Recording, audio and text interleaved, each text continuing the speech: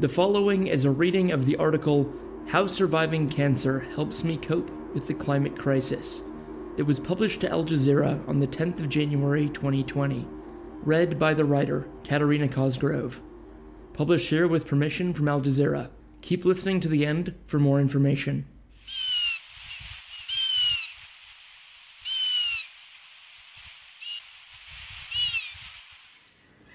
Since the bushfires came through my property and the national park behind it, I wake most mornings with a sharp stone lodged in my throat. Before I'm fully conscious, my grief is amorphous, hard to pin down. Then I hear my beloved bees in the native banksias beneath my window, their low hum in the few flowers that have survived. King parrots, kookaburras and lorikeets have come back to burned trees after the fires. Mobs of kangaroos have returned to graze in my garden at twilight. They bring their joeys, standing up near their mothers, breastfeeding for hours under my gaze. Tender green shoots spring up at my feet. The twisted, blackened trunks of trees suddenly give way to fresh green leaves so intense they hurt my eyes. This resurgence of life, this regeneration of soil and leaf and flower is mirrored in me. I too have been through the flames. I too have survived. My older sister died of cancer, a year to the month after I was diagnosed with the same disease.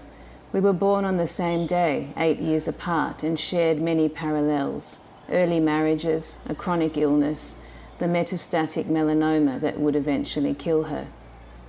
My survival and her death taught me about going through fire and coming out the other side. They give me some insight into fear, anguish, pain, and rage. You see, my personal story is intertwined with this land I love, this fragile ecosystem that should never have been colonized by Europeans. It's woven with heartbreak and despair, dry reeds and grasses, some charred, some verdant, and interlaced with my own guilt and complicity. This is what we have all done to Australia. This is what we have done to my small patch of paradise, my biosphere, the entire planet.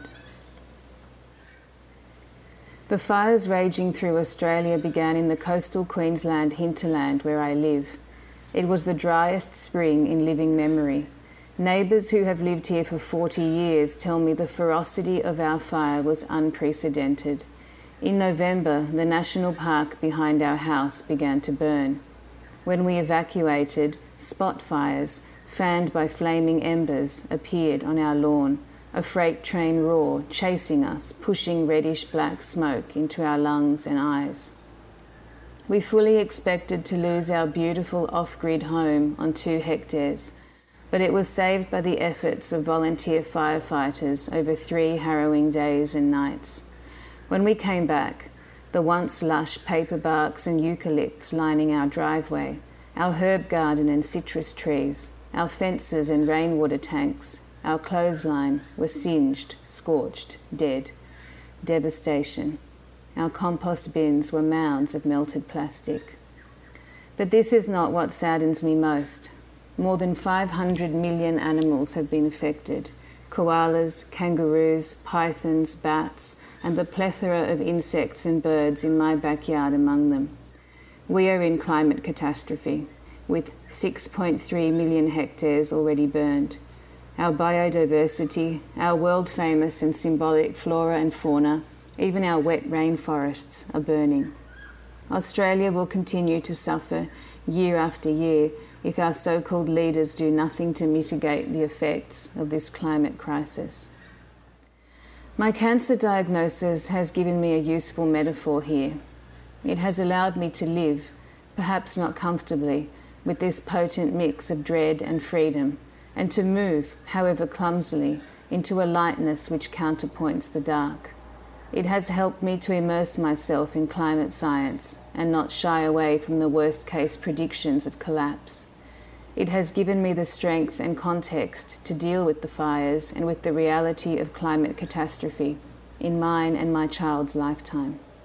Through my personal survival, I have understood how to take joy in the small, often overlooked details of daily life, to be grateful, to practice patience and stillness, and to accept the cyclical inevitability of loss and death, not only for me and the people I love, but for all plants and creatures and the entire natural world. The stages of a cancer diagnosis are remarkably similar to the stages of coming to terms with the impacts, both personal and global, of climate change. First, there's the shock and resulting numbness. Then there's the busy, frenetically productive coping mode. In the case of cancer, doctors' visits, dietary changes, heightened energy, disturbed sleep. In the case of climate crisis, planting trees, growing food, harvesting precious water, trying to be self-sufficient, educating yourself. Then comes overwhelm, denial, and self-protection. There's nothing I can do, the problem is too big, I give up. And eventually, deep sorrow and breakdown, losing trust in your body and yourself, losing trust in the planet's capacity to nurture and heal, a sick body, a sick biome. And eventually, slowly, over months and years, we can come out the other side into quiet integration, moments of happiness, even peace. These fires have the capacity to transform me in the same way my cancer did. They have the power to transform all of us, to literally turn over a new leaf, to watch the old leaves, our old ideas, our outdated notions, our prejudices and stubbornness and denial, our refusal to see the error of our ways, our disregard for the truth, blister and sputter and reduce to ash, to witness their metamorphosis. These fires can act as a wake-up call to Australians and the world. They can temper and purify us in their intensity, or they will destroy us.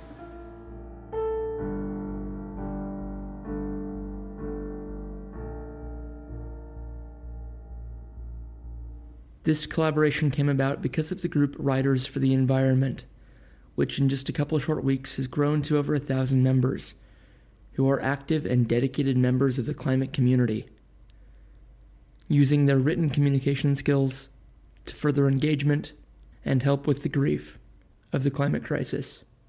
We welcome and greatly appreciate this piece from Katerina and invite any of you listening to do the same. Just drop us an email to hello@climactic.fm or reach out to us on social media where we're at Climactic Show. Thank you for joining us for this special bonus episode, and our thanks again to Katerina Cosgrove and Writers for the Environment. Thank you for joining us. You've been listening to Climactic, the flagship podcast of the Climactic Collective, a podcast network dedicated to lifting the voices of the climate community. You can find out more about the people behind Climactic and all the shows we produce at climactic.fm. We are a social enterprise podcast network, and we greatly appreciate your support. You can find a link to our Pozible where you can support us directly in the show notes of this episode or from our website. Thank you for listening, and from the whole Climactic Collective, keep up the great work and take care of each other in these climactic times.